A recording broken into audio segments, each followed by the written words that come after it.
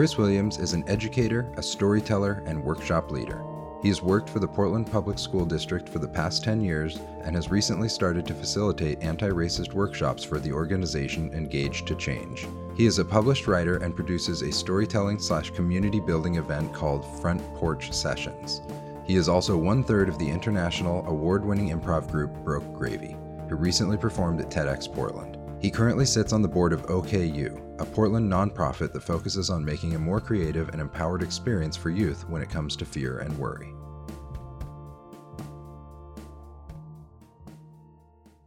All right, well, you know me. I'll just say whatever pops to my head, possibly get canceled but then be like, okay.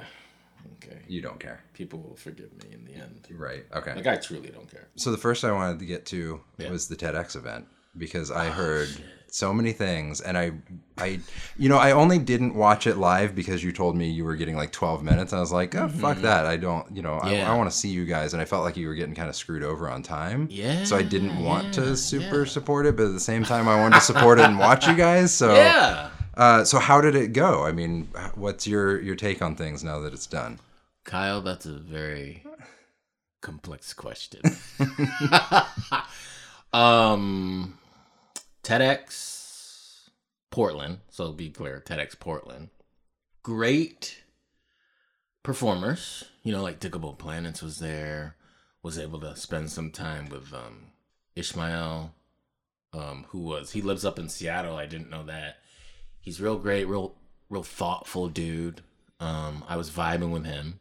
And as we were just talking about, like, I don't vibe with dudes that much, but I definitely vibed with him. There's like just amazing people in town. Like, I think Jordan Dinwiddie might be her name. She works for Wyden and Kennedy. She gave probably my favorite, what is it called? Talk? Talk. Which was about the difference between fandom and fanatics. I thought it was really well done, and it touched on a lot of different topics, but like the whole like misogyny and sexist part of it I thought was really great, like especially if you're a female gamer or into cosplay or I was gonna ask, was this in a specific environment, or was it just comic books and all of that was what she was talking about, and I just thought that was so great. And she's local, she lives here. And then this Dr. Eric Tran was like curing cancer using the body's, I'm not a scientist, so I'm about to sound real dumb. The body's like own immune system, T cells, and all of that, whatever's going on there. You doctors in the audience are like, ugh. But so the speakers are really solid, and then so it's just me and Eric. Yeah, I was gonna ask. Leon wasn't Leon there. Got sick last minute. Last couple of days, so he couldn't perform, which really sucked. Yeah. Because we had put in over a year. Yeah. And like in 48 hours, that all went away for him. So I can only imagine. That sucks. But Eric and I, moved forward. And honestly, our performance was so fun. And the audience was really into it. And it felt great. Good. So we had a really good performance. I enjoyed the speakers and the performers at TEDx. To keep it real, because that's what I do, I don't think that I was treated well at all, or that Eric was treated well at all, not by the TEDx team.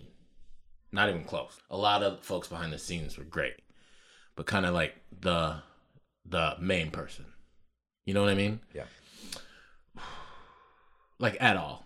To the point where I wrote a letter and I included some folks on the board on that letter about kind of my feelings and my takeaway, because it was such and it just sucks because it was such a combination of ego, which we all have, right? Just big ego, maybe not being a great producer, director of what's going on. Did not understand what improv was. Like, didn't understand what improv was. Okay? You had a while to figure it out, but... You had a year to You had over a year to figure it out.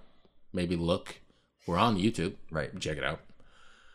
Didn't know what improv was. And, our sound check was problematic. And there's a lot of things that happened. There's a way that he talked to me.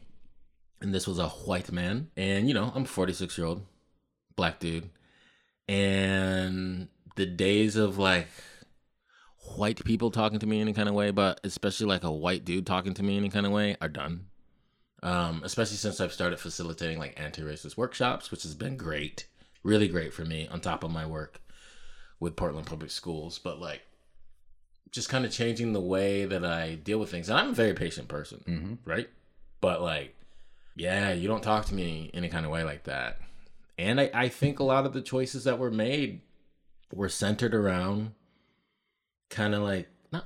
we're centered around whiteness and white privilege and white supremacy. And you had all of these speakers, so many great speakers. And they weren't all speakers of color, but there was a lot of speakers of color. It felt like a really diverse, racially diverse TEDx Portland, right?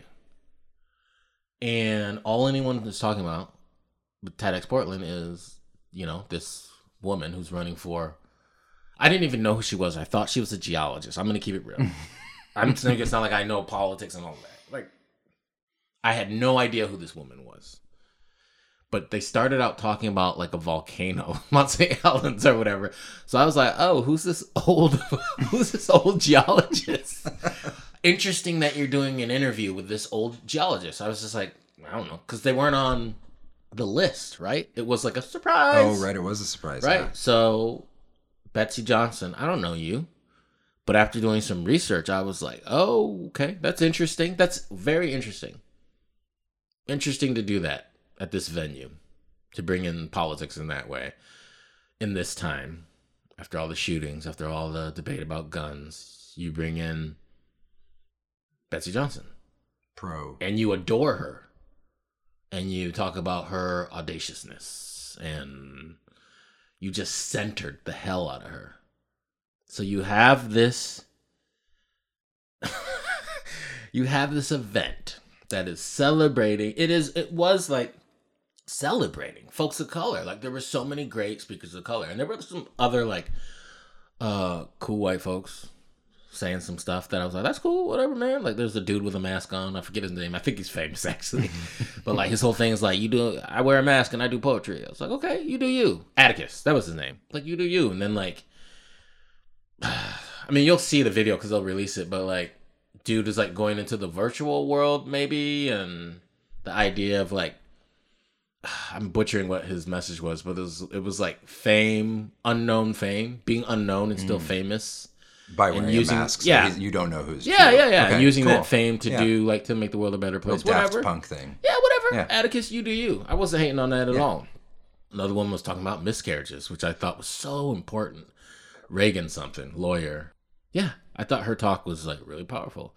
I thought all the talks were great. It's the production and the treatment that I didn't like, and I'm just, not going to stay quiet on that anymore. And I find it ironic that with what I think was one of the most diverse Portland TEDx's, I don't know why I pluralized that, but you centered this white conservative woman. That's all anyone is talking about, right? So I was there were so many things that confirmed how I felt. Because a lot of things that happen, especially with people of color, is you experience this aggression. Fuck microaggressions, because they're aggressions. You experience this feeling, and you're like, oh my God, is this happening because you fill in the blank, right? And you have already gone through all of and this is if you're a white person and you have friends that are not white, listen up.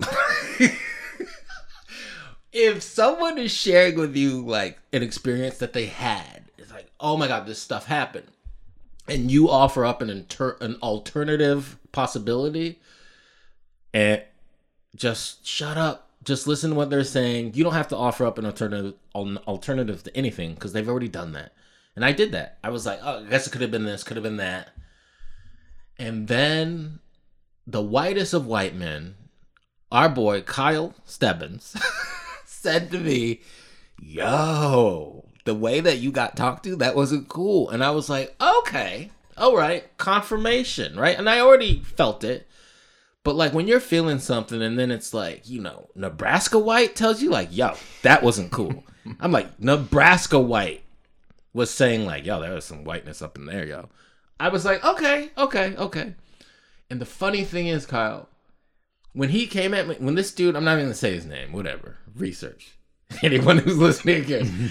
When he came up to Eric and I, when we were doing our sound check, he was saying all this stuff and he's sternly like, hey, you're moving too much. This is what he said. I wrote this in the letter. I don't give a fuck. It's like, you're moving too much. You can't move that much. I was like, and I'm fully mic'd, right? I'm fully mic'd because it's the sound check, tech run. Kyle, when I tell you that I was like, yo, if I wasn't fully mic'd, I would check you about the level of your voice, how you're coming at me like I'm your son. I think I'm older than this dude. Oh, it took everything. I was like, woosah, woosah, woosah. And then he just kept going. You're going to make, these cameras are highly sensitive. And whatever. He was like, you can't move. And homeboy said, and he kept saying this throughout the year. This is what I was like, you don't know what improv is. You need to have 60% in the can. Memorize. Bro. I don't need this to be an improv talk, although I'm sure we'll get it to improv. Yeah. It is what it is. The basics of improv are that it's on the fly. It's not memorized. It's not a script. This man said, y'all need to have 60% scripted. We would just look at each other and then we would always say, like, this is throughout the year of preparing. It's improv. It's improv. It's improv. And he would just kind of be like, yeah, but you know, it needs to be scripted. Okay, bro. But it's improv and that's not what it is. Right? That's like running the 200 meters and being like 150 of that needs to be a backstroke. Okay, bro? Like just 150 meters of that is a backstroke. But the last 50 you can run on the track. Oh, you don't know what track and field is. Dude didn't know what improv is, which is insulting. Yeah. Don't act like you're doing us a favor. Look at me talking shit. You got me talking shit. I'm on this thing talking shit. I don't even care because it's just so real. I'm tired. And you know why stuff like this continues to happen? Because people are quiet or they're like, ooh, I might get in trouble, or they need something. Right? They need something from the person, the community, the group, the organization that did this harm. Are there things that I could get? Probably from being a TEDx performer. Yeah, absolutely. But I need to, one, sleep at night. Two, I'm Danny Glover too old for this shit. And three, I have a niece and I have a nephew, and you gotta model. You got to model for people. And when you add in race, which I look at my life through a racial lens, it's just like, hell no, I'm not being quiet. Absolutely not. So I guess whatever you're going to do, you're going to do. TEDx Portland. I don't know. What, you're not going to show our video? I don't even know you can do that because that would be weird. And by the way, again, when I tell you we destroyed. I'm sure. We destroyed. I'm sure. We had that audience every time on it. Yeah. It felt great. And again, I wish Leon could have been there. It felt great despite that dude. Whack, man. Ego's a real thing. Mm-hmm. Speaking from someone who has a big one. Right? But I keep that shit in check. I'm always reflecting on it. And think about it now, man. Maybe that's why maybe my ego is also why I don't vibe with dudes, because it's reflected back on me kind of what's inside of me. You know? That ego stuff. Because I don't like it. And dudes tend to be the ones with dudes the ego. Tend to be ego, right? Yeah. Like, I bet if you run through all of the podcasts that you've done so far, whatever, and like me, if I was doing a podcast, I would have way more women or identifying females on here than men, because dudes get on my nerves. So when I like a dude, I'm like, ooh, I gotta lean into that, because it's so rare that I like a guy and feel like I can be friends with a guy, right? But if you run this back, I bet if you really listen to the differences, and I'm including myself in this, you'll be like, oh man, dudes are just, the way they talk about themselves, and it's just like, you know? That's going to be an interesting experiment going forward, is just seeing the difference between how they present themselves. Yeah, right? Yeah. I bet Kiri was just great. Yeah, oh yeah. Right? Just so wonderful. Yeah. Then you got asshole Chris up on here. Whatever the other dude you had on here, I guarantee you he's a prick. You right? He describes himself as the nicest asshole you'll ever There meet. you go. There you go. We're just like conditioned, and this is not an excuse making, but like we suck in general. We really, really tend to suck, and that sucks. That sucks. Mm-hmm. I think do you want children? No. That's a quick no. Yeah. I would say, again, 46. I still don't know, but probably, I don't know. I was going to say probably not going to happen. I have no idea. But I do know that I think my dad accidentally raised, like, I'm trying to be a feminist. I don't want to describe myself as a feminist because I have so much work to do. But I think he accidentally raised like a very conscious son. One of them, me. I also have an older brother. You know, he is what he is. He's fine. My brother's fine. But like, I think I'm like a natural observer and I see things differently. And what people don't understand about me, I think, and you tell me, because you know me, I'm so much more sensitive than I appear. Yes. But at the same time, I am like, go fuck yourself, right? Yes. And I don't give a fuck. Yeah. Those two things can be. I can be very sensitive and like, I don't like seeing people in pain. I really don't. But then there's that part of me that's like, go fuck yourself, yo. Fuck you. I don't care. Yeah. Yeah. I don't know. I don't know if I've ever told you the story about early, not to bring it back to improv, but of course, you know, we know each other from that, so we have to. Early days of my improv, I took level 1 with Marilyn, and then I had... Marilyn. Yeah. Miss her. Great. Yeah, same. Yeah.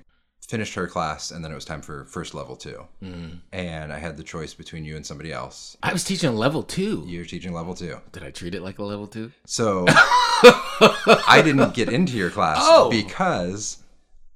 the word around was Chris is a dick. Oh, shit. Wait, so they wanted to take my class because I was a dick? No, they didn't want to. It was like, not necessarily, but people, that was just kind of the word was like, God, he's kind of a dick as a teacher. I'm not arguing with that. And I was so afraid of it. I hadn't met you. I hadn't seen you yet. I knew nothing about you, but I was like, I'm too fragile at this point to have a teacher that's going to like call me out and be direct with me or whatever. Yeah. And so then you ended up actually subbing into that class for a couple sessions. Okay. Was I a dick? You were fantastic. Okay. You were, and then I never got a chance to take another class from you because either I stopped teaching at Brody or you just never lined up. Yeah. But I was like, damn it. I wish I had Chris for a full class. But so it is like I can say that as somebody who's experienced the like knowing you as the very nice person that you are, that you were a fantastic, caring, good teacher. You just have an edge to you, and it's not a bad thing. I take teaching and coaching of improv serious, which is really funny, right? Because when it comes down to it, improv is fucking stupid. Improvisers are fucking stupid, right? Yeah. But improv is also so fun, so freeing, and everybody should take classes because it will make you better at whatever it is you want to do. I truly believe that, right? I truly believe that. I love that the rumor going around town was that I'm a dick.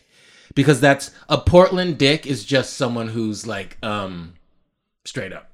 Yep. Right? And doesn't sugarcoat and will be like, hey, you could do this. Is someone who critiques. That's what a Portland asshole is. But that said, in improv, in those beginning levels, you do need people who are not like me. If you want folks to continue improv. You know what I mean? Yeah. So, again, two things can be possible. I should never teach an intro. Our beginners, ever. But you could. I could. Yeah. But you would have to take that edge off a little bit. I would have to take that edge off, and we can get into this later. I feel I'm 46 going on 78.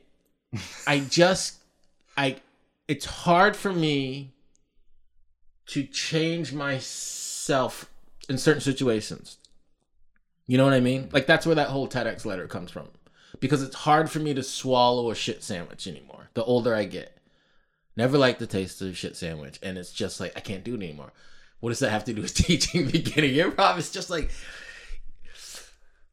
anyone who ever has seen improv knows that one of the worst things in the world of a creative or a performer is bad improv. It is one of the most painful things ever. But you have to be bad in order to be good, right? I don't have the patience. I could teach it. I don't want to teach it ever. I don't ever want to teach level 2. I could sub in level 2. And what you're saying is, I definitely didn't do anything with her plans. I probably didn't even look at them. I probably just did my own thing. Which I'm not saying that's good, but like, it is what it is. I'm just going to teach y'all like basics of improv, how I see it. That's the other thing, right? Improv is so different. I'm sure when you had Kiri on here, she used, her version of improv and what she likes, right? Mm-hmm. I don't like organic anything in improv, right? People love that shit. People love an organic start. It makes me want to throw up.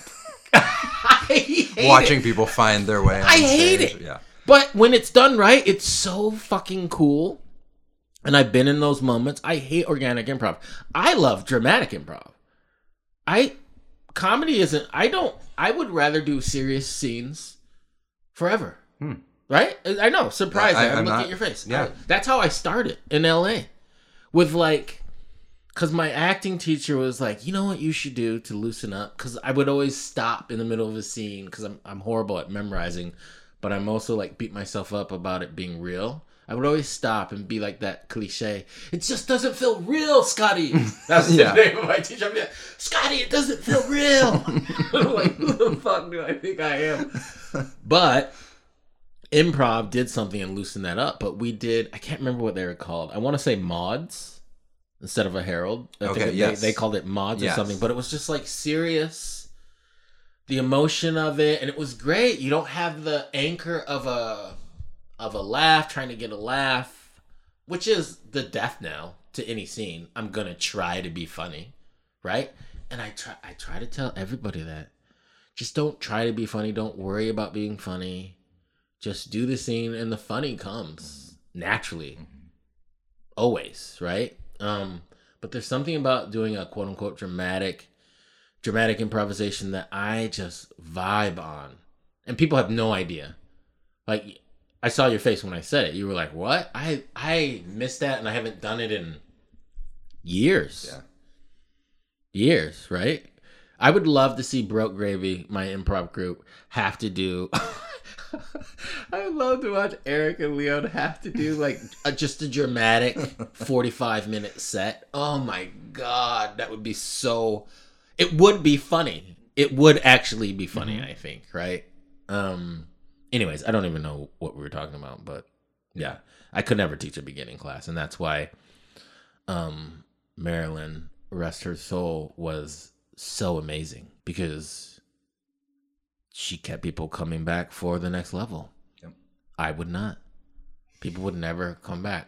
Yo, I broke someone down. I broke these two dudes down. In improv, and I wasn't even trying to.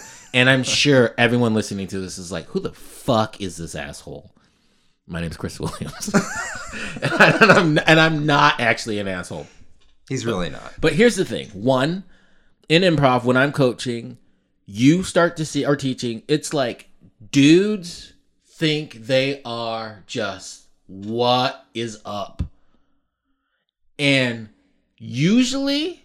the women are so much funnier, so much more talented, but it's really hard for them to get on that stage and perform, isn't it? Not hard like, oh, they're scared. I'm saying it's hard for someone to be like, hey, do you want to get on stage and perform? How many mediocre ass dudes get on that stage so fast? Isn't that whack? Mm-hmm. In this town in particular. White man confidence. Just fucking a white dude crossing the street. You ever seen a white man cross the street, Kyle? Yep. You motherfuckers cross that street. You don't even look, bro. You don't even look. It's just like, I gotta get to that other side. And you walk. I'm like, God damn. Yeah. You know how many white men I almost hit? Driving my car. It's a CRV, everybody. 2022 CRV. Oh, you got a new hybrid. car. I did get a new car. Nice. I had to. Oh, your other one got wrecked. No. I just sold it. Oh, okay. Talking about that Kia 2014, everybody. Kia Soul. Because I was going back and forth to Bend. Oh, yeah. And that car wasn't going to make it up that mountain, down that mountain. So I got a new car. Nice. But anyways, that confidence is impressive. Of like, I know this is a street. I know cars come. They will stop for me though. Right? Yep. I've never crossed the street like that. It's like, look both ways, still wait. Even when a car stops, creep out there a little bit like, okay, motherfucker, I see you. Do you see me? Right? And then go. But yeah, transferring that to improv, mediocre. Like, it feels like you have to be so good as a woman to get on that stage. And it's just like, so when I'm coaching and teaching and I see that, I try to shut that shit down with quickness. And I shut it down by asking questions. Simple questions. What were you going for? No, I didn't understand that at all, right? And humor. So maybe that's where my reputation, I mean, I don't know if I still have a reputation as being a dick. No, not at all. I only heard that around that time. Yeah. That was really the only time I heard that. There's never been Chris is... Sure. You're loved by everybody. Well, that's not true, but you know what? If you're loved by everybody, you're not, something's wrong. Yeah. You know what I mean? No, people respect you is a better way to put it. That feels good. Okay. And I respect it a lot. I respect a lot of people around improv, especially the long timers. I feel like I've said Kiri's name like 8 times, but right? Yeah. Respect her. She does a lot, and she's really, really good. I don't think Kiri gets enough like cred for everything that she does and everything that she's skilled at. Yeah. So yeah, anyways. Yeah. Fucking improv, Kyle. So you ended up having to do improv at TEDx, and it sounded like you thought you were doing something not improv related as you were planning. I thought we were speakers. I thought we were going to speak, even though we were there as performers. Yeah. I just assumed that it was TEDx, right? I assumed that it was so professional and so done that we had to like raise our bar. So we were like, we would meet and be like, oh, I guess we could weave this storytelling into this and what improv is. Because you're a storyteller anyway. So storytelling, I would take storytelling over any other art form, period. Yeah. Right? Like, I am not an actor. I do not act. I am not good at acting. But storytelling is like where I feel at home in developing a story and helping people develop stories. I'm just good at it.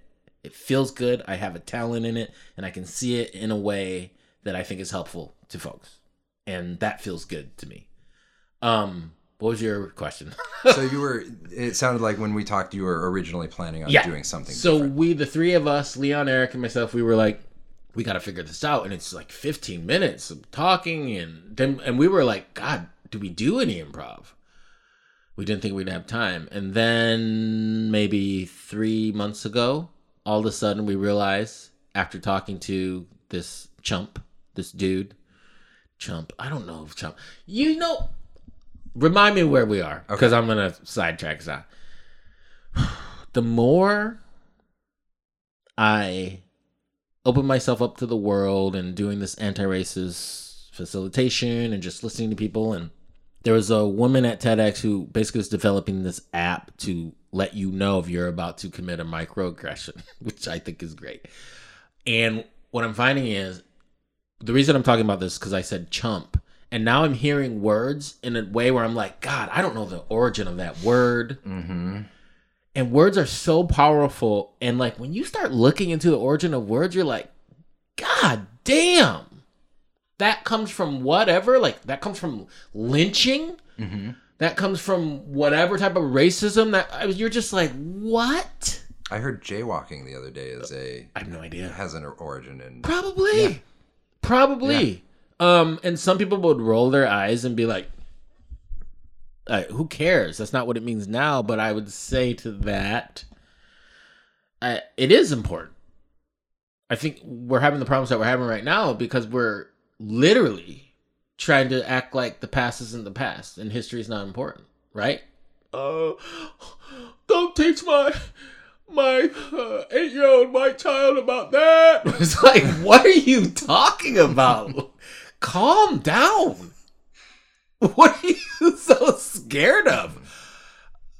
I don't know. I can't go into it, but anyways, it's frustrating. It's very frustrating for me. But anyways, so when I said chump, I was like, doesn't chump sound like, I said it so many times, so like maybe someone who knows. I'm gonna have to go back and censor every instance of it. But it just sounds like one of those words like, ooh, where's that from? Mm-hmm. Like, what is it short for? It's got to be short for something. Chump? Yeah, where could that again, have come said from? it again. But like, that's what I grew up in, like an area in Michigan, and when I would go to Detroit, and even my dad, you know, people would say like in the 80s, they would say chump. Like, who is this chump? Right? With like attitude, and I loved it. I loved the word, but man, maybe I should research this word that I love. Who knows? I hope it's clean. But if it's not, I'll stop using it. I'm one of those. This is the learning experience. Yeah, I'm one of those people. I'm not. Learning moment. My line in the sand is not, I should be able to say whatever I want to say, right? Like pronouns. Why am I gonna? It's like, dude, fuck off. Relax. Just treat people the way they want to be treated and refer to them how they want to be referred to. Is that hard for you? In this country? Yes. Yeah. Right? Yeah. Because it's completely putting them out of their way to do something small for somebody else. We are weak. We've shown that, especially in the past 2 years, as a people, as a nation. If you want to defeat the United States of America, all you have to do is force us to wear a mask, and we will lose our minds. That's how you defeat us. So we suck. Yeah. I guess whoever's out there to like defeat us, figure out how to get us to wear more masks, force us to, and we will crumble. We will crumble. And basically civil war too. Yep. Over masks. Absolutely. Yeah. Absolutely. It's weak. It's disgusting. It is not fun. Anyways. Yeah. So you were going to do talks, storytelling, and were you going to kind of reflect on or talk about the stuff that you're doing, the work you're doing? Yeah, we were going to like weave in storytelling, obviously, a little social justice, what it's like being three black dudes in improv, which is a mostly white male art form, right? Mm-hmm. Then I would say there are a lot of females in Portland, more than other places that I've seen. Anyways, we were going to talk about all of that, and then like 2 or 3 months left. Eric and Leon had a meeting that I couldn't make with this person, and when they were done, they were like, yo, we're like performing. It's just a straight performance. And I was like, oh, but in the end, it actually made it easier. Because it was a lot easier just to perform, which is what we do, right? Than to come up with 15 minutes of an engaging talk. So, yeah, it worked out in the end. That portion of it worked out in the end. Good. But the taste in my mouth over the experience and leading up to it was just, it was just whack. But the gift I got from it was understanding that, I can produce a larger scale show. I can definitely produce a larger scale show. I take care of the quote unquote talent. I connect with them as much as I can. I'm always checking in to see, hey, what's going on? And I'm good at it. And I would be mortified if anyone ever left a Front Porch Sessions or whatever it was, feeling like I felt about my experience leading up to that TEDx. I would be like, holy shit. I got some work to do. You feel like you failed. I'm sorry. I feel like I failed. Yeah. Right? Yeah. Never, ever, ever. No. Ever would I treat people that I asked to help me put on this thing that I love to do that way. What is the plan with Front Porch Sessions? Let me trick it. What is the plan with Front Porch Sessions? Yeah, FPS. The plan is I'm hoping to get it back up. It's an LLC now. Oh, good. Yeah, I mean, I make no money, but it's an LLC just because it made sense. Yeah. And then Paris helped me out with the website, which is, have you seen my new website? No, I don't think so. I haven't looked at it. Did you ever look at my old website? I'm sure I have. Oh, yeah, it was bad. I do remember it. Yeah, it was just like bad. It's basic. And what Paris did was make me look like I'm a professional and I know what I'm doing. And I'll be forever thankful for her. I mean, I paid her, obviously, but at a deep discount because she's Paris and hooked me up. And it's amazing. It's an amazing website. And I've gotten hits off it. But what I'm doing mostly are like workshops, storytelling workshops. I have a workshop in Hood River next week, actually, with this like female collective of entrepreneurs. And they're trying to hone their story of their business and who they are and what they do.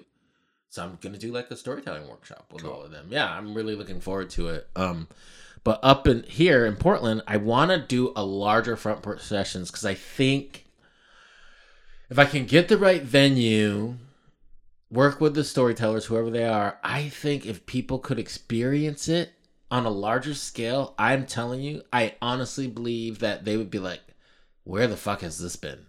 Holy shit.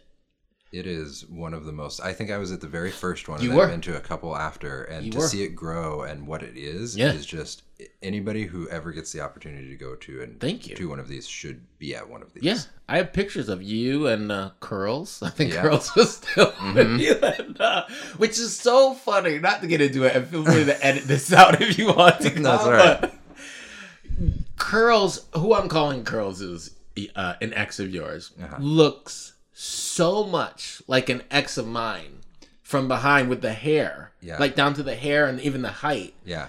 That every once in a while, I'll go through pictures and I see it. I'm always like, oh, what was? And then I'm like, oh my god, that's Kyle's ex. Yeah. I always think it's mine.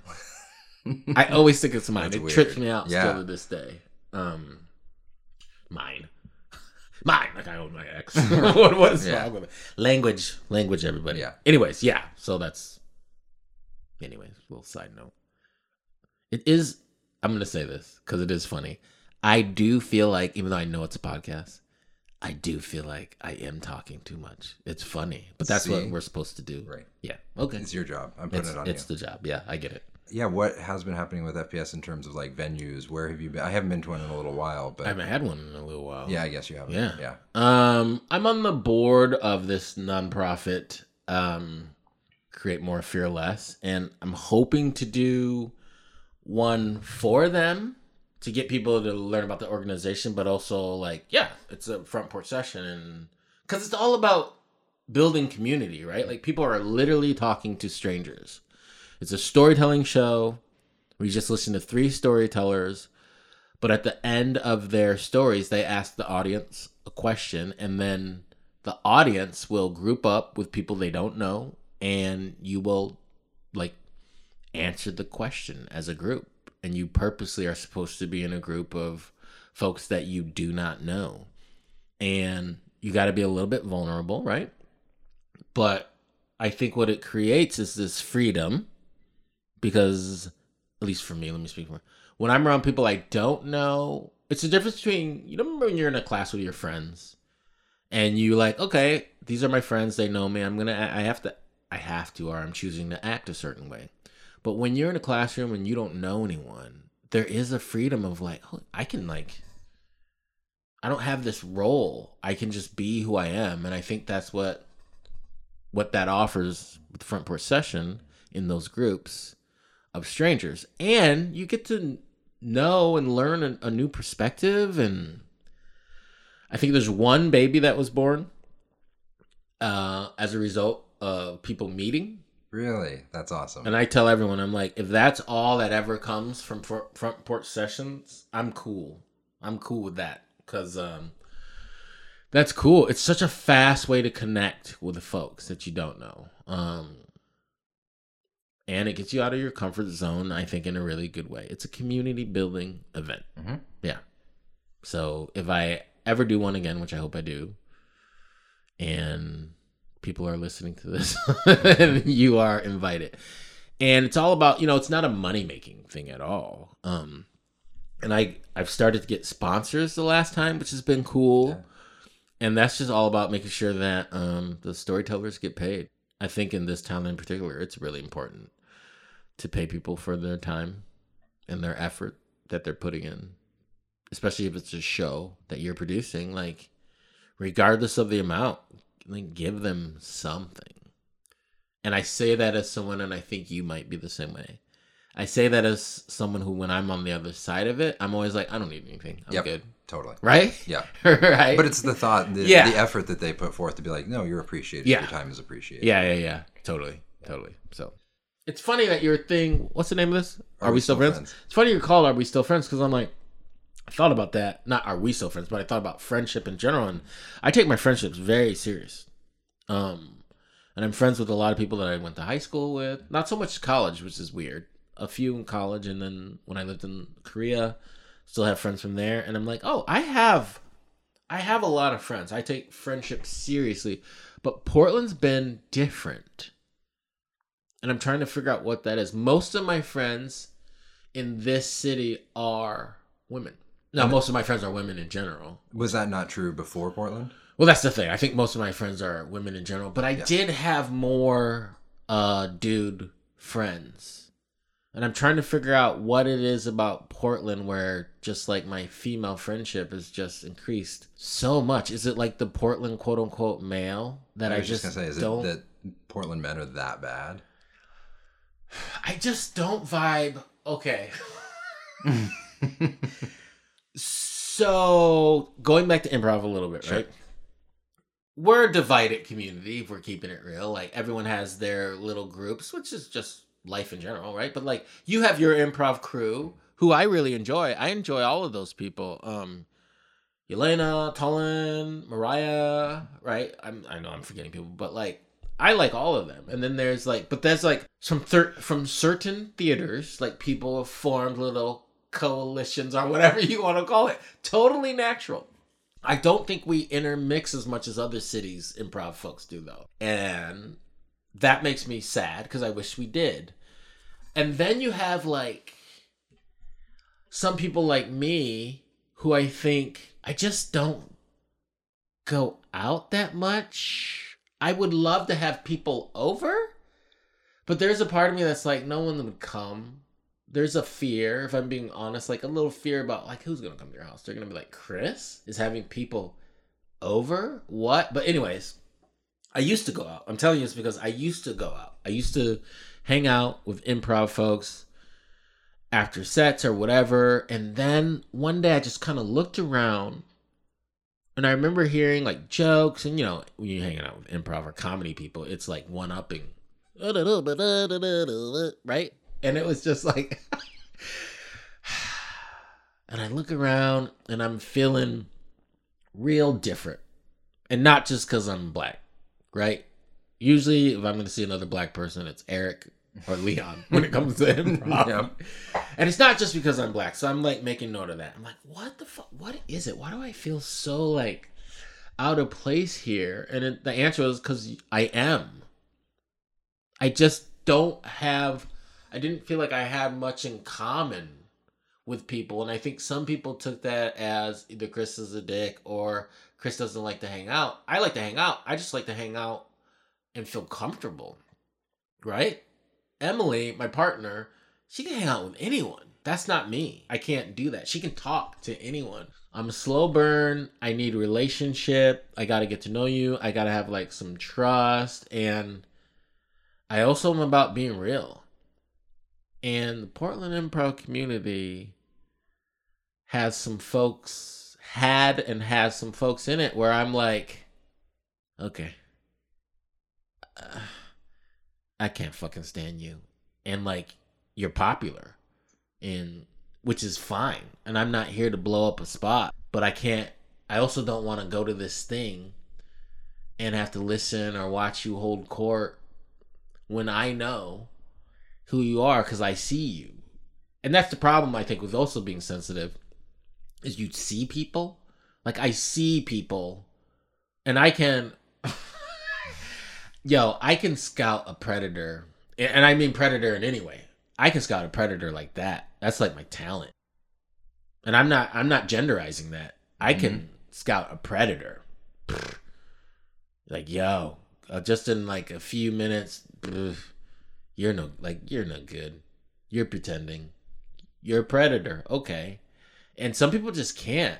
And I used to get really frustrated about that, and then like a little bit on a high horse, but now I'm just like, okay, whatever, but I don't want to be around that. And like some of my friends are they just don't see people in the way that like I see people, and then people start sharing things with you about what this person said, what this person did, and then you're like, well, how the fuck is this person still like just out and about chilling, and everyone's like, oh, so-and-so is great. And then you're like, not really, but we're all adults. People make their choices. It is what it is. But again, I can't eat shit sandwiches anymore. So I don't, and I also don't want to bum people out. So I don't want to be the person at the party, right? Yeah. Who's listening to fucking Johnny McFun over there doing his thing. And then Johnny McFun all just like starts talking to me publicly. Nobody wants that, because I'm going to be like, hey, Johnny McFun, go fuck yourself, bro. Don't talk to me like we're cool, and then I'm calling someone out. Right. So it's like, why am I going to show up? Why am I going to do that? Yeah. Johnny McFun has their friends, and they're doing their thing, and that's good. And, in the end, I think people find out who people are, right? That's why the whole these movements of, like, realism, like, I was going to talk about Me Too, and I was like, how can I frame this in a way where it makes sense? But it's like, you get a lot of times, people have gotten away with, and in particular, men have gotten away with so much shit, right? Just like the police have gotten away with so much shit. So the whole like, I can't, not all police, not all men. It's like, yeah, no shit, but like, you've kind of had to just really pay for your sins, your quote unquote sins, for what? A year now? 2 years now? And you're crumbling? Mm-hmm. It's too much. It's too much? Yeah. Because you can't fucking harm people to the degree that you used to? Get away with shit to the degree that you used to? Shut the fuck up. But as a dude, I'm also like, oh, thank God. Thank God that I, like, was raised in a way where I don't have, like, those, like, big-time skeletons or, like, some fucked up shit that you used to do or even you were unaware of that you were doing, right? I'm just like, oh, my God. Because I have a really supportive, strong, smart, like, group of women that I've grown up with, that have helped raise me to a degree, like raise my consciousness and all of that, and would call me out. You know what I mean? Like, that's so important. And I think for dudes, a lot of that fear and not all men bullshit kind of talk comes from, I'm laughing, it's not funny, but it comes from fear. Because motherfuckers aren't sure, goddamn, have I done some fucked up shit, right? And like, that's real. So I think most dudes who are like a dude's dude avoid female friendships because we've been taught to think that you can't be friends with quote unquote the opposite sex, which is so stupid. That's how I started out though in preschool. One of my best friends to this day is Dana, my friend Dana. And again, another badass, friends since kindergarten. Maybe preschool, but definitely kindergarten, right? Just sent her a text the other day. Like, we chat. I'm hoping she can come out this summer and hang out. Emily's met her. Leon's met her. I think Leon stayed with her in Louisville when he was traveling, right? Like, she's salt of the earth, wonderful person, and a good friend. But we're taught to sexualize everything, every situation, everyone, right? Especially dudes. We're taught to sexualize women like crazy. I am, and that's in me, keeping it real, right? Like, so, yeah, people think you can't just be friends with someone of the quote-unquote opposite sex. And it's like, that's so dumb. And you're also missing out. And also, the other thing, two things can be true. Sometimes you're like, oh yeah, my friend's hot. I'm really attracted to my friend, or I can tell that my friend is an attractive person. So the funny thing about like Dana is like, everybody's always like, because Dana's like 6'1" athlete. Like, sure, she's good looking. To me, she's just fucking Dana, right? And that's how I am with the majority of my friends. Like, I'm not dumb. I know when for me, like, attraction is individual, but like, I know when someone is like attractive to a lot of people, right? So I can be friends with a woman and be like, yeah, she's attractive, but it doesn't mean anything to me because we're friends. Right. You They know can what be I mean? attractive and you don't have to be necessarily attracted to. Yes, that's a great way of putting it. And I think that's like troublesome for some people. They don't understand it. And the older you get, the worse it gets. So Kyle, if you're planning on remaining, I'm assuming you're single. I don't want to get in your business, Kyle, but if you're planning on remaining like me, like it's weird, like you can be single but still have a partner, I guess, or whatever they call it, not married, unmarried. And you continue to have a lot of female friends, and then if some of those female friends are single, man, people are gonna get in your business like crazy. Even though we're not supposed to say crazy anymore, people are gonna get in your shit. Oh, what's going on? Yep.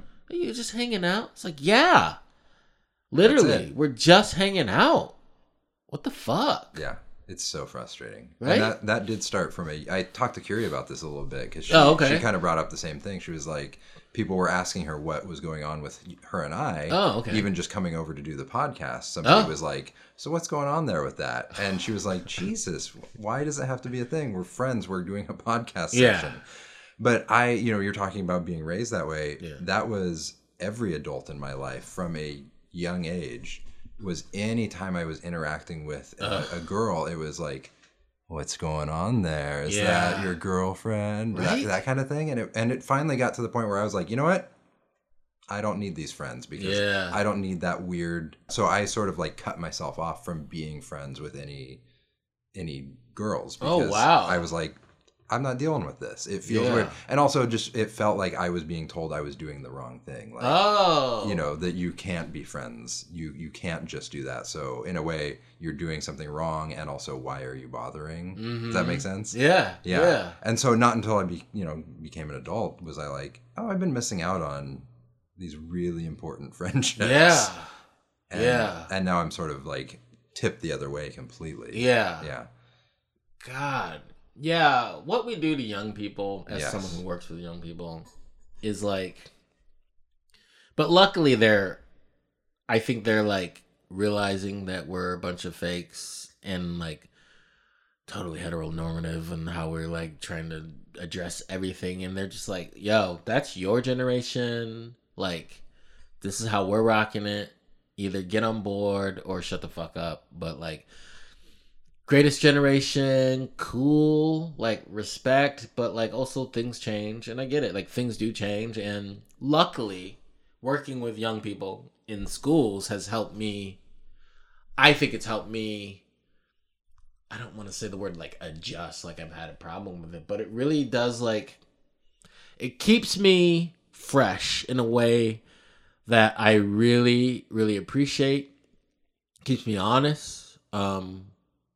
When I fall on my face, right? Like I literally have come back and I've misgendered students, and they're so kind to me. Like, oh, you gentle idiot. Like, and I'm like, what? They're like, don't you know? I'm like, oh my God, yes, thank you. Like, I don't get fucking defensive. And I also don't feel shame about it either, because that's not going to help anything. But I'm just like, thank you. I reflect on that, and I was like, okay, yes. Of course. I'm sorry. And then move on. And that's just kind of how this upcoming group of people, like, do their thing. And I know, like, quote-unquote cancel culture is a real big topic right now. But, like, my experience, these kids are fucking generous, patient, to a point, as they should, right? And everything should be to a point. It's like, look, motherfucker, I've told you 20 times, right? How I want you to refer to me. At some point, it's on you. So I'm done showing you grace. And I'm like, hell yeah, absolutely. Absolutely. Yep. That's a message to whoever's doing that, to lean into what's going on with you. What the fuck? Why have they had to tell you 20 fucking times? Mm-hmm. Right? You're not putting any effort. You're not putting any effort. Yeah. And where's that coming from? Right. And you're probably going to discover some real uncomfortable truths, right? Mm-hmm. As we all have, right? We all have those blocks, or like the things that we're working on. I don't need to share all of those with you here right now. But I say that to say we all have them. We all have them. So, yeah. Did you and Kiri talk about cribbage? A little bit. Okay. You play? Yo, have we not had this conversation? No. I love cribbage. Really? Spades and cribbage. I don't know spades, but top games. Damn. Okay. Good to know. Cribbage is a great game. Love cribbage. It's an easy game. Yeah. Once you get it. Yeah. And it's a great game to catch up on. Yeah. You can just, my really, really good friend here in town, who lives here in town, Monica, we play cribbage and we just catch up. Like for an hour, 90 minutes. Because you can just play the game. Yeah. And it's not one of those games that you have to be uber focused on. Just play and catch up. Mm-hmm. I love it, right? It's a great conversation game. I've been wanting, God, I know, I feel like I've been talking too long, so I will shut up soon. I've been wanting like a game night. I'm that person who has this dream and vision in their head of, and Emily's not a game person. So it was like, oh, if I had a partner who was like game oriented, I think she would have a long time ago just been like, we're having a fucking game night. But she's not. I think she actually hates games. But I've wanted a game night, or to go to a game night. And I'm not talking like a board where it's like Settlers of, what is that game called? Catan or whatever the fuck. Just like cards, just different areas where people are playing cards and catching up and talking. I would love to get a spades table going. Like, I have dreams, Kyle. Mm-hmm. I have dreams of connection. There are people in this town in particular who I would love to connect with more, but it's like, how do you do that as an adult? Because we don't have school. Mm-hmm. We're not really in classes together anymore as far as improv goes, right? Right. So you tend to just, and this isn't bad, it's just normal. Like, if Kiri and I lived next door to each other, Kiri and I would be playing fucking cribbage all the time. I enjoy Kiri so much. I think she's so funny in that way that is like, that I think a lot of people miss. But like, I enjoy her. I would love to spend more time with her. I'd love to spend more time with you. Yeah. You live way the fuck out. I know. Here. Yeah. As I was driving here, I was like, I'm not fucking coming to see Kyle again. Where the fuck does this motherfucker live? Why do you live this far away? But, yeah, you know, I'm joking, but I'm not joking. I know. But also, like, I would love to connect with more people, but I also understand everybody's busy. I'm super busy. Everybody's busy. But wouldn't it be great if we could all just, like, figure something out where once a month or twice a month, it's like, hey, this is the thing we're doing. If you can make it, great. And it's just like 3-4 hours of catching up, eating, playing cards, whatever it is. I would love that. I would love someone to put that together. You're like, yeah, motherfucker, we already do that. You're just not invited. Because people think you're a dick and you're going to make the game not fun. You just gave me a look that was like totally, I was like, we do that, motherfucker. Yeah, but like you said, people just think you're a dick and you're not invited. Oh, that's great. Do you play poker? I don't. Okay. My brother does. Yeah. Because there is a poker group going on. Yeah, I think I know about there's probably several poker groups going on. Yeah. I've heard of a poker group, but again, Kyle,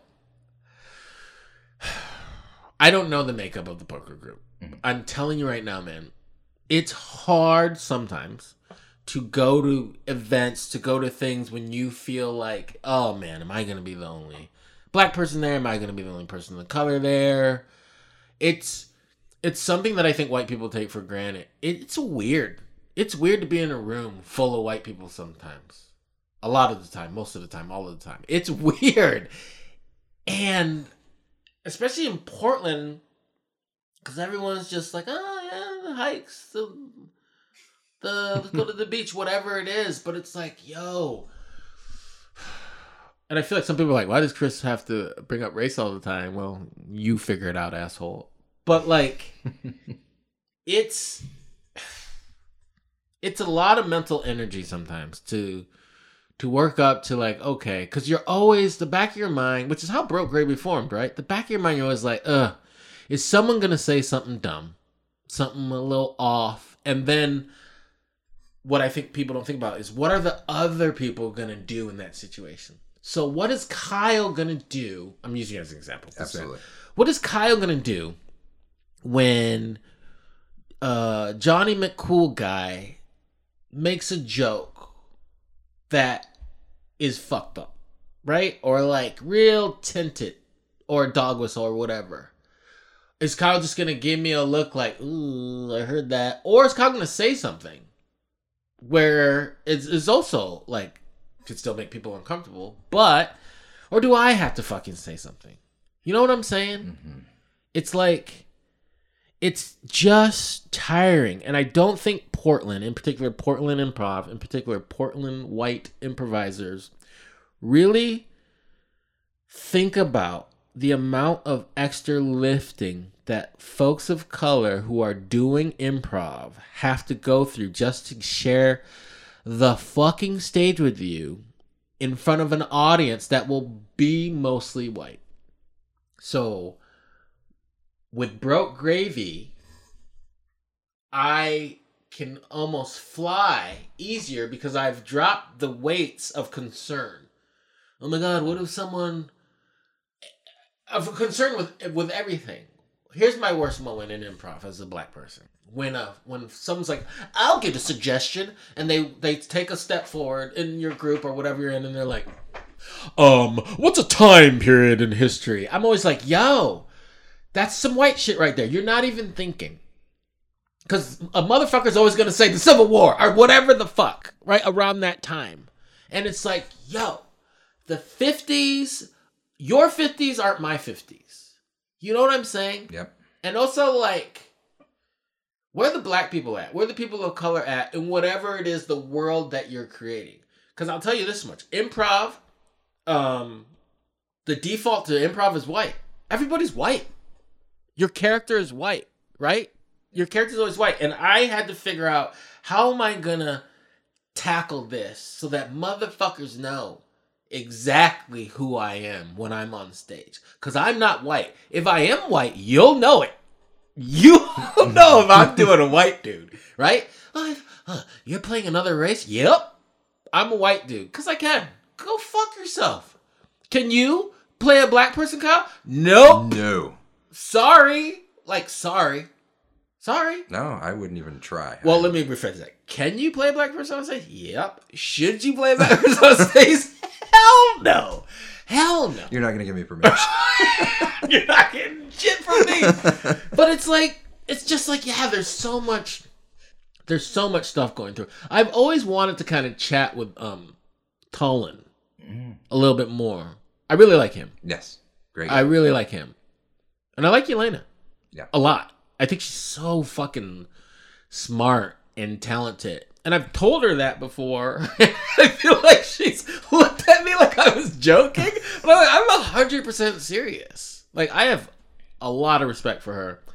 And for Tolan. Tolan's volunteered. Not volunteered. I mean, Tolan has helped me out with the Front Porch Sessions a lot. Oh, cool. He's a super talented photographer. Mm-hmm.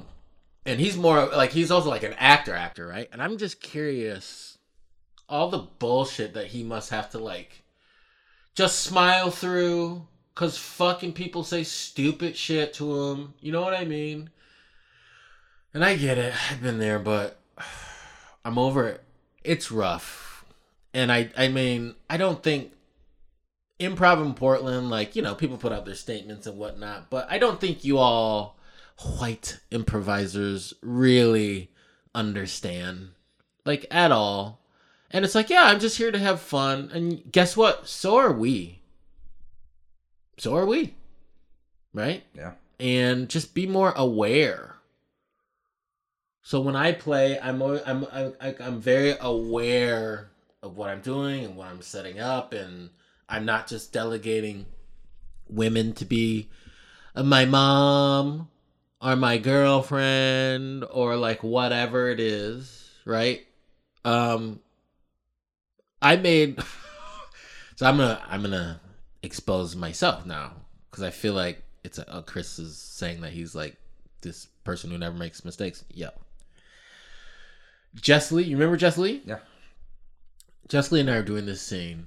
She was so fun to play with. We were doing this scene, and she's a helicopter pilot. She's playing a helicopter pilot, and the scene was going on, boom, boom, boom, boom. And I think I called her like Frank or Bert or whatever. And man, Jess Lee looked at me, and she was like, I am not playing a dude. Like, I am a woman. And I was like, fucking of course you are. Of course you are. But like, yeah, what was my default? Dude, right? Helicopter pilot's a dude. Helicopter pilot is a dude, right? And you see it all the time if you really are paying attention. Down to like nurse, doctor, teachers, right? Professor, the difference. It's there.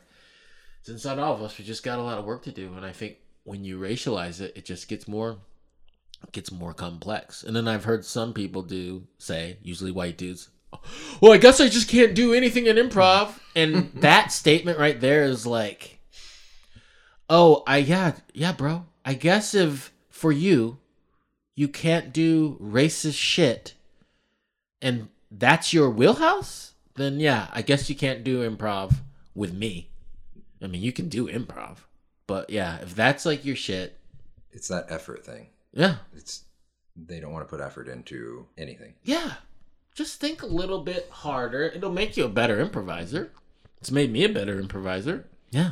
And I still, drop the ball all the time, but you got to learn from it. Totally. Fuck improv, everybody. Yeah. But take improv classes.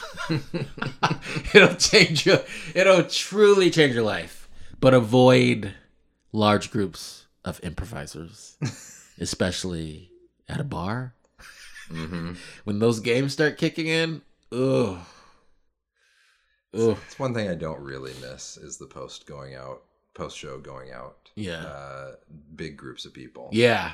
I love going out after a show with, a handful of people. Yeah. A few people. Yeah. But that huge, gatherings, I was just like, I can't. It's partly just my social anxiety and partly just, me too. I just can't. Yeah. I can't keep up with it. Yeah. It's exhausting. I totally have social anxiety, and it's exhausting to hang out with that many people, with that many behaviors and energies. Yeah. It's absolutely exhausting. But I think you got a real good crew of folks. I think y'all really care about each other, and you're there for each other, right? Yeah. And, are you cliquey? No more than any other group of people is cliquey, right? By definition. Cliquey by definition, right? And then you got a bunch of I know the term's been hijacked recently with the, guns and all that, but you have a bunch of little lone wolves like myself out here just creeping along. I just made myself sound horrible. Creeping along. Lone wolf creeping along. But I do think that is my default because it's how I re-energize myself. I need to be by myself, but I do really enjoy the company of people. I sound like I'm fishing for some kind of invite. Yes, you can come play cards. Invite me next time you all hang out. But then the vibe of that is funny, right? Because I think you're wrong. I think I still do have a bit of a reputation of and maybe an asshole or whatever it is. So, because I have walked into spaces before and it's gotten quiet. It's gotten quiet where I'm like, oh shit. God. Okay. Well, I'm not nearly as serious as I might sound. Yeah. I love to laugh. I love to joke around, but there's also a lot of serious shit that you just have to deal with in life. So, and it's great that you can actually talk about it. Yeah. That's the other thing. Don't do shit around me and be like, Oh, well, why did you talk about that? Because it happened and it's real. And there's no rule that says I can't talk about like my experiences at TEDx Portland. You know what I mean? Like, what? Yeah, I'm going to talk about it. It happened to me. It's mine. And you can't fucking control that. Right. Sorry. But on the flip side, that's how people are silent because they need that paycheck or whatever it is, whatever the hold is on someone, right? So who knows? Maybe TEDx owns the mortgage in my house and they'll take it. But I doubt it. Yeah. Yeah. So, anyways, how are you, Kyle? I'm good. I've been. I wanted to ask you about teaching and or school system stuff too, but I don't know how much you want to get into that because I know in the past you've tried to avoid talking about that on podcasts. I mean, but you know, I'm substitute teaching now. Someone told me that. Yeah. Yeah, that's great. Yeah. Out here? Yeah. Okay. Fulton. Yeah. Just because. How are you enjoying close. that? It's good. I enjoy it overall. It's fulfilling. It feels good to be doing it. Okay. It's hard. It's Yeah. very hard. Yeah. Very hard work. I was just going to tell you about this because I don't know exactly what you do in your day job with Nobody with the does. schools. Okay. Yeah, I'm trying to figure that out still. It's Okay, been cool. 11 years. I'm still trying to figure it out. Yeah. But I figured you'd probably be interested in this story. Okay. So this was from this week. I had a class on Wednesday at this school. Pretty tough class. It was pretty wild, chatty, tough to keep him under control. Okay. There was one kid in particular. He was the only black kid in the class. Ugh, been there. One of the only black kids in the school. Yeah, I've been there too as that kid. Yeah. And he was tough. He was tough to deal with. He was just out of control. You couldn't sit him anywhere without him, disturbing other people around him. What age group? This is 5th grade. Oh, 5th grade? Yeah. Interesting. Okay. Yeah. Good kid. Nice kid. Yeah. Wanted to talk to me about anime, whatever. I'm not an anime watcher, but he was trying to get me into, different things. Super cool kid. Yeah.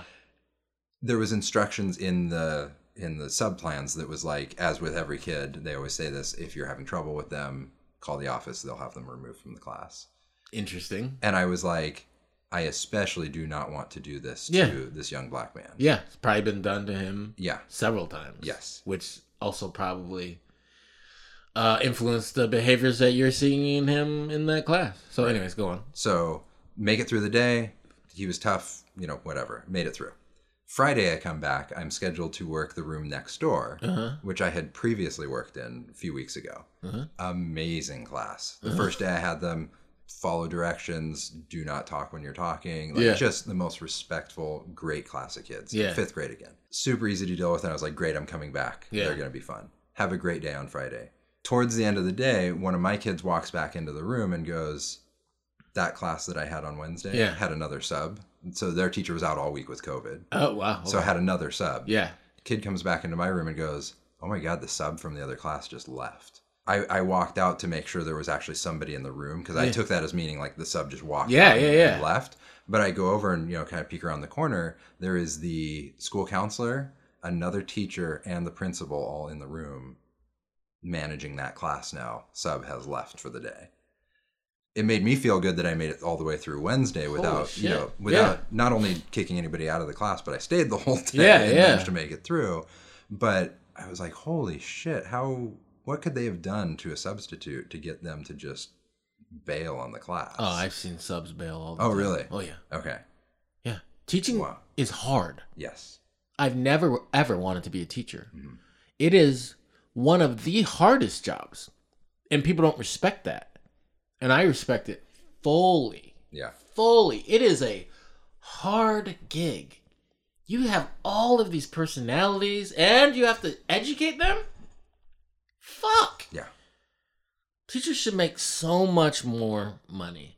So now add sub to that. Right. You have no relationship, no cred, right?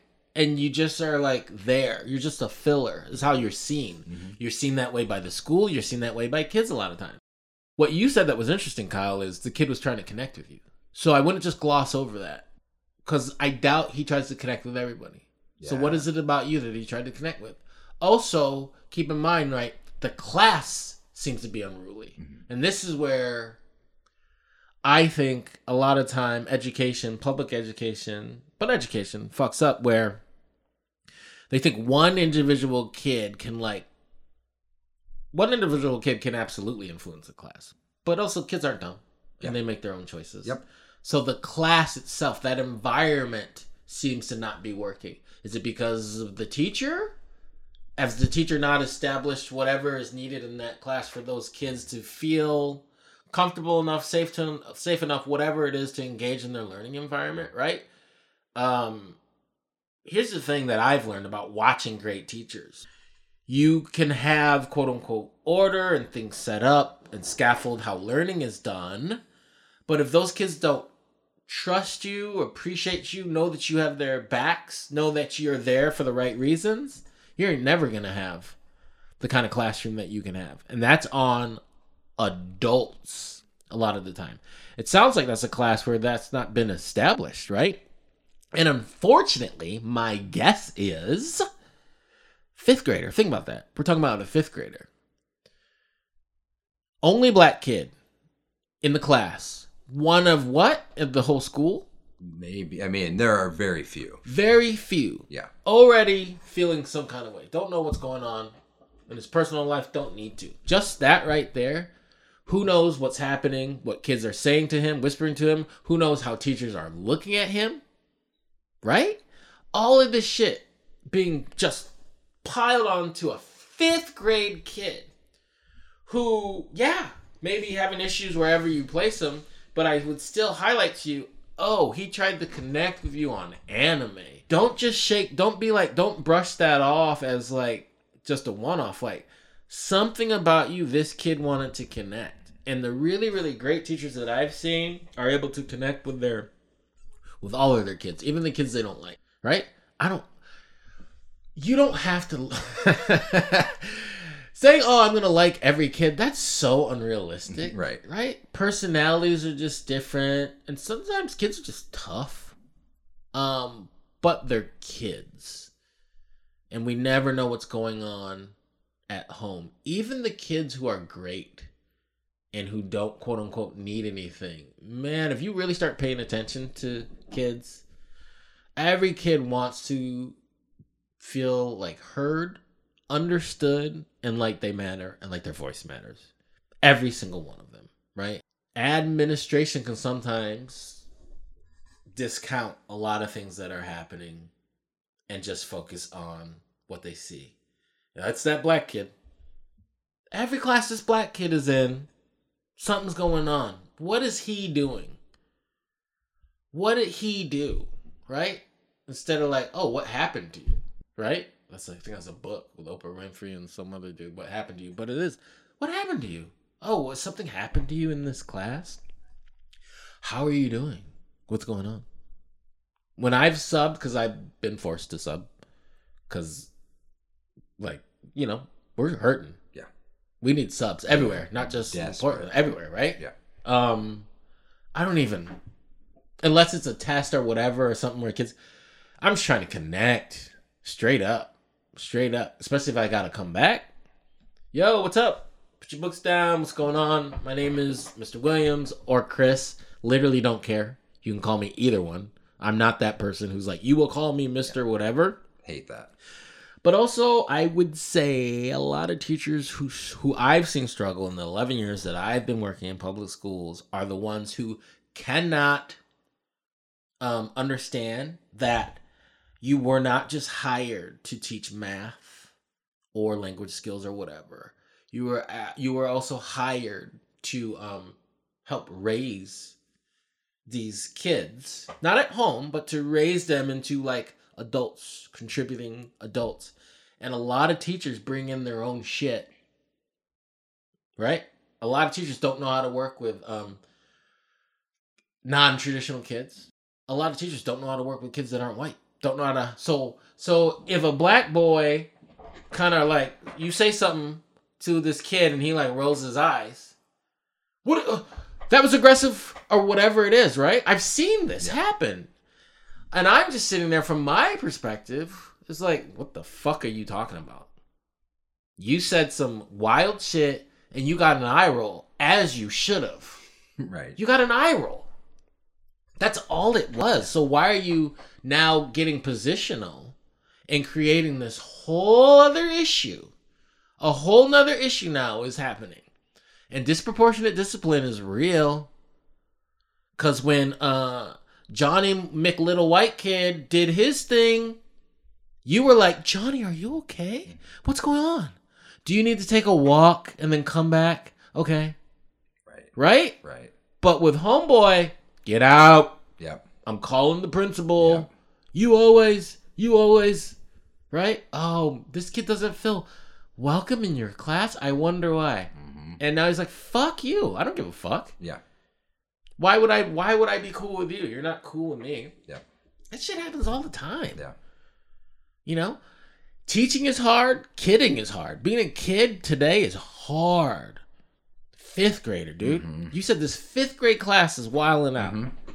That's young. Yeah. That's young to be wilding out. Shit. I don't know how you do it. Even subbing.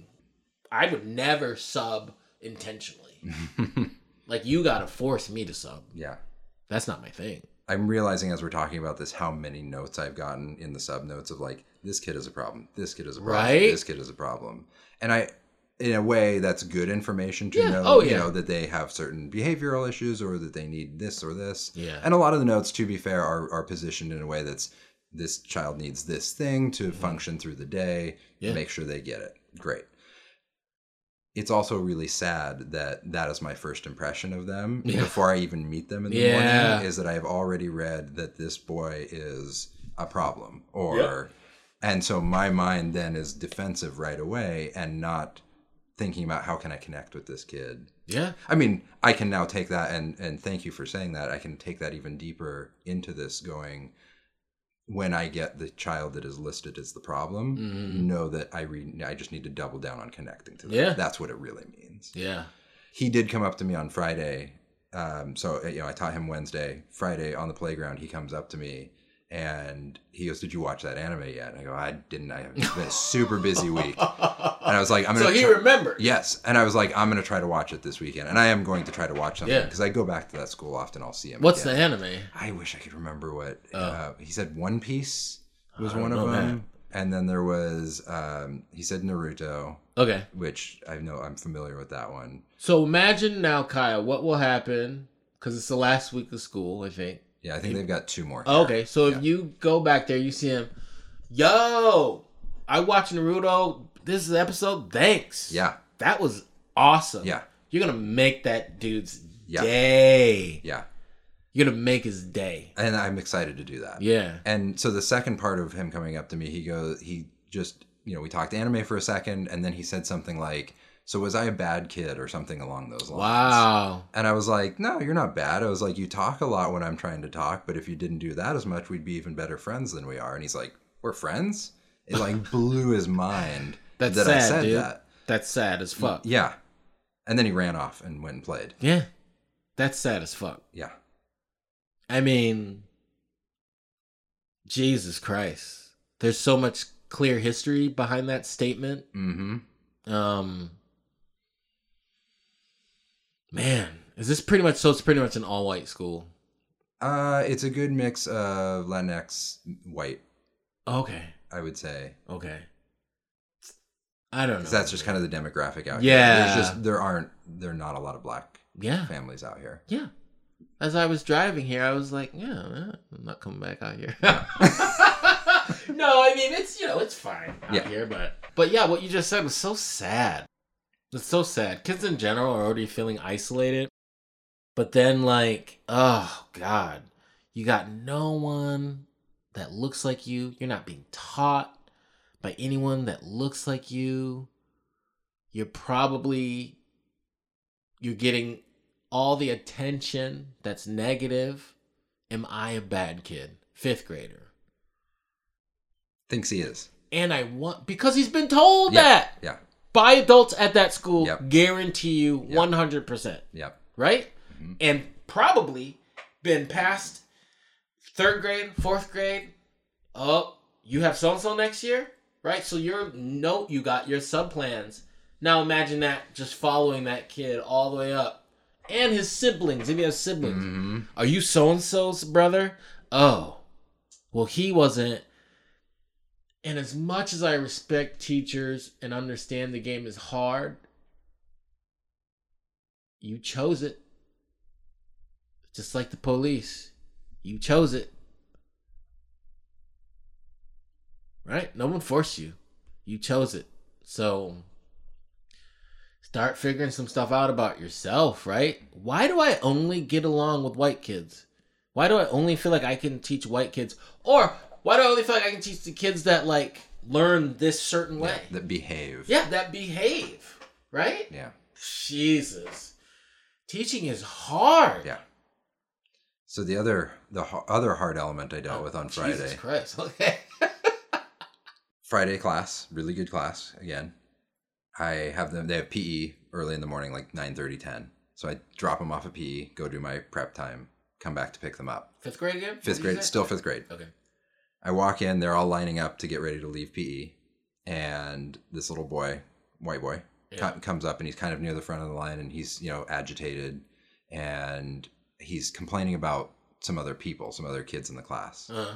And I was like, okay, thanks for letting me know. I'll keep an eye out for it, which is always my, what I say to them. Because I can't act on what I haven't been around for. But, I'll keep an eye out. I genuinely will. Yeah. If it happens again, just please come let me know. And he goes, or you could just shoot them. And I was like, okay, we're not going to say that. We're going to find a more positive way to deal with something. How did he say it? Like he was joking? It was hard to tell. Jesus. It was I wanted to assume it was a joke. Or you could just shoot them. But just even saying it at all, I was like, yee. So, kind of took that back to the class and was like, okay, I'm going to keep that in my mind. I might say something to somebody if I cross paths with the principal or something. Just be like, you should absolutely write that down and pass that one on. And I was like, I'll make sure somebody knows about it. I just have to figure out how to approach this. Yeah, you got to document that one. And end of the day comes. They're doing an art project, and 3 moms have come in to help the class do painting. Uh-huh. Really cool, really sweet.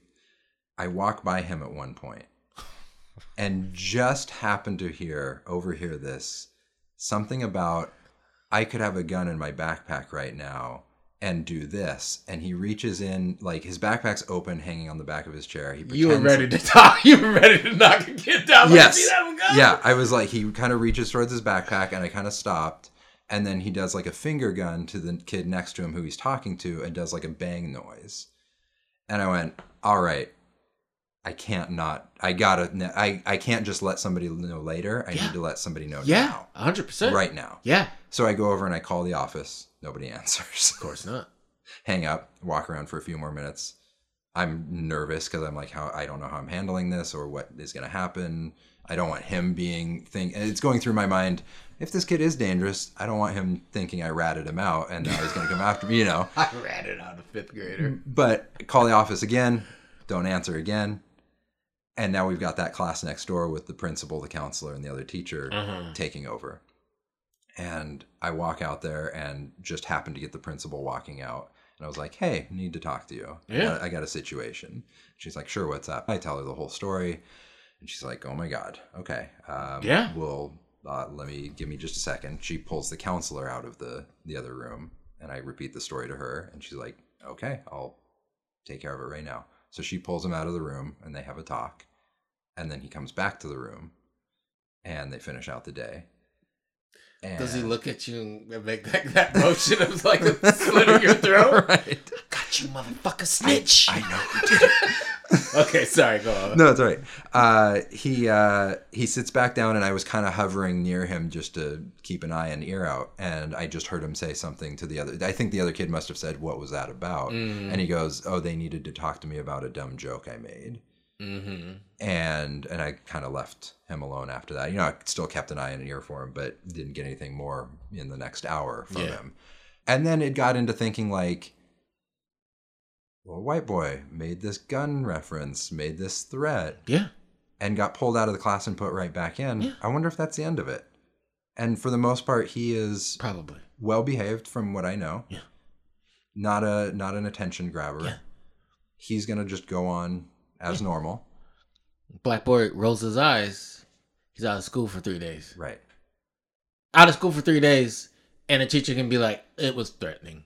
Right. I felt threatened. I felt threatened. From an eye roll. Right. But you got little Johnny White Boy over here who's talking about shooting motherfuckers. Yeah. Yeah, man. What you just described is a classic. Classic, yo. People will bend over backwards to work with a little white boy that is like idealizing violence. Bend over backwards. You didn't mean that, did you? Yo. A little black boy, a little first grader could be like, I'm gonna punch you and knock your head off, and I'm so angry, I wish you would die. What? I feel threatened, I can't teach this kid. I want them out of my class, I want them removed. Dude, happens all the time. And motherfuckers don't see that as a racialized problem until you bring it up. And you're like, specifically like, do you not see this? Pretending like there's a gun in his bag. Keep in mind that did the shootings happen? Yeah. So that was Friday, happened, so we're right? a week and we're 10 days out from the Uvalde shooting. Right? So it's probably in the air, it's Yep. in the atmosphere, so he's picking up on that, right? Yep.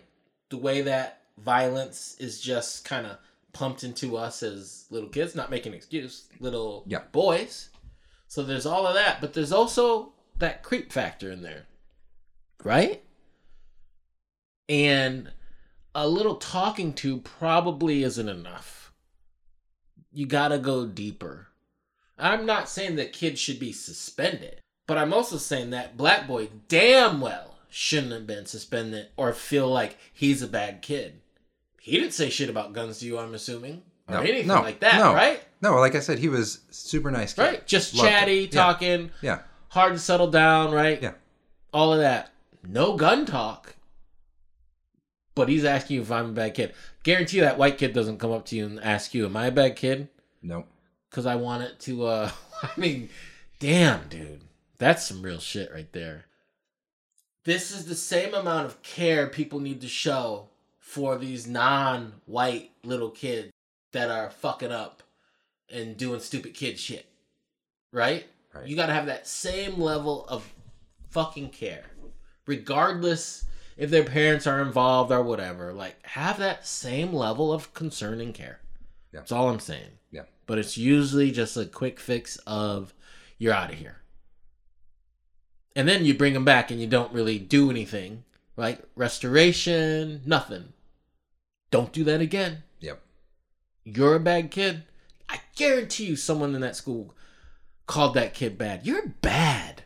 You're just a bad kid. And he internalized it because he asked you that question. That's wild. And now you created a little bit of space in his head when you said one no and then you said friends. So imagine you create this little bit of light in there that he's still going to remember. And now if you can go back in there and be like, hey, I took your suggestion and I enjoyed this thing. You introduced me to something new and I enjoyed it. Thank you. I wonder how many adults have said thank you to that kid. Not many. You might blow his mind, right? And then to be real with you, he might get real annoying and want to always be by you. Hey, rah, rah, rah, and then give you all these suggestions. But fuck it. That's awesome. Oh, I'll take that as part of my job. Absolutely. That's awesome. Anyways, I'm sorry, Kyle. I feel like I've been here 3 years.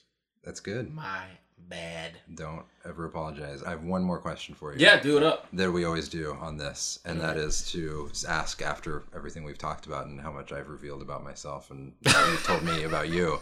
Are we still friends, Chris? Are we still friends? The funny thing about the time, like, are we still friends? It makes it sound like we had a falling out. Yeah. And then, like, now we're coming back together, right?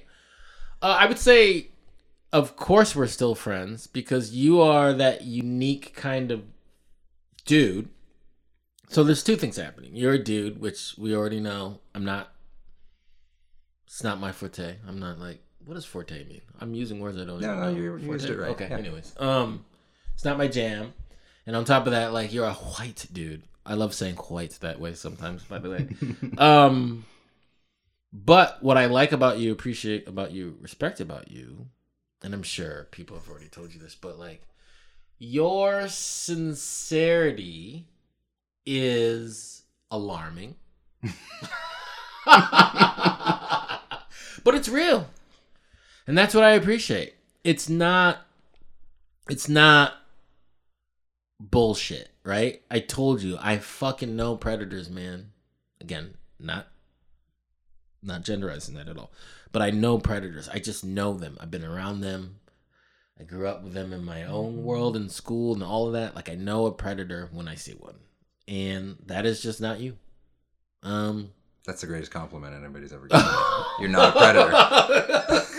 And I also think there's a reason why you have, like, the kinds of friends that you do, right? I mean, your crew, they don't fuck around. No, they don't put up with shit. No.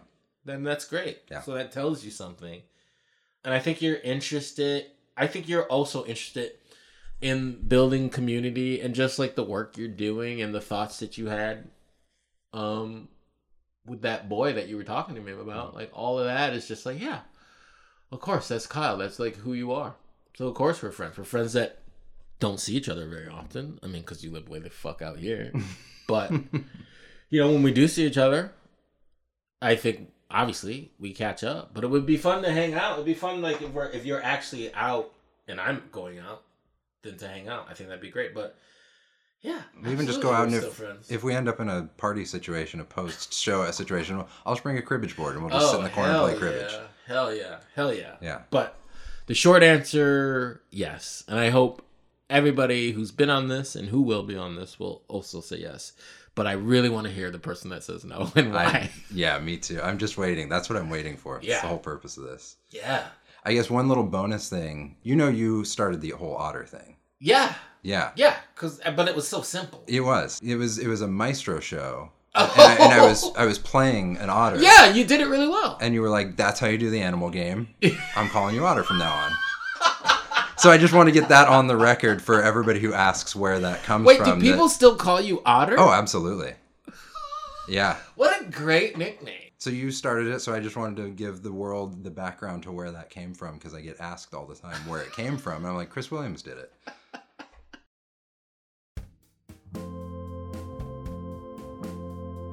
Thanks so much to our friend Chris for sitting down with me today. If you want to become better friends with Chris, find him at frontporchsessions.com and brokegravy.com. Are We Still Friends is produced and edited by me, Kyle Coleman. Music provided by our friend Jack Martin. Visit arewestillfriends.com to find more interviews with your favorite or new friends.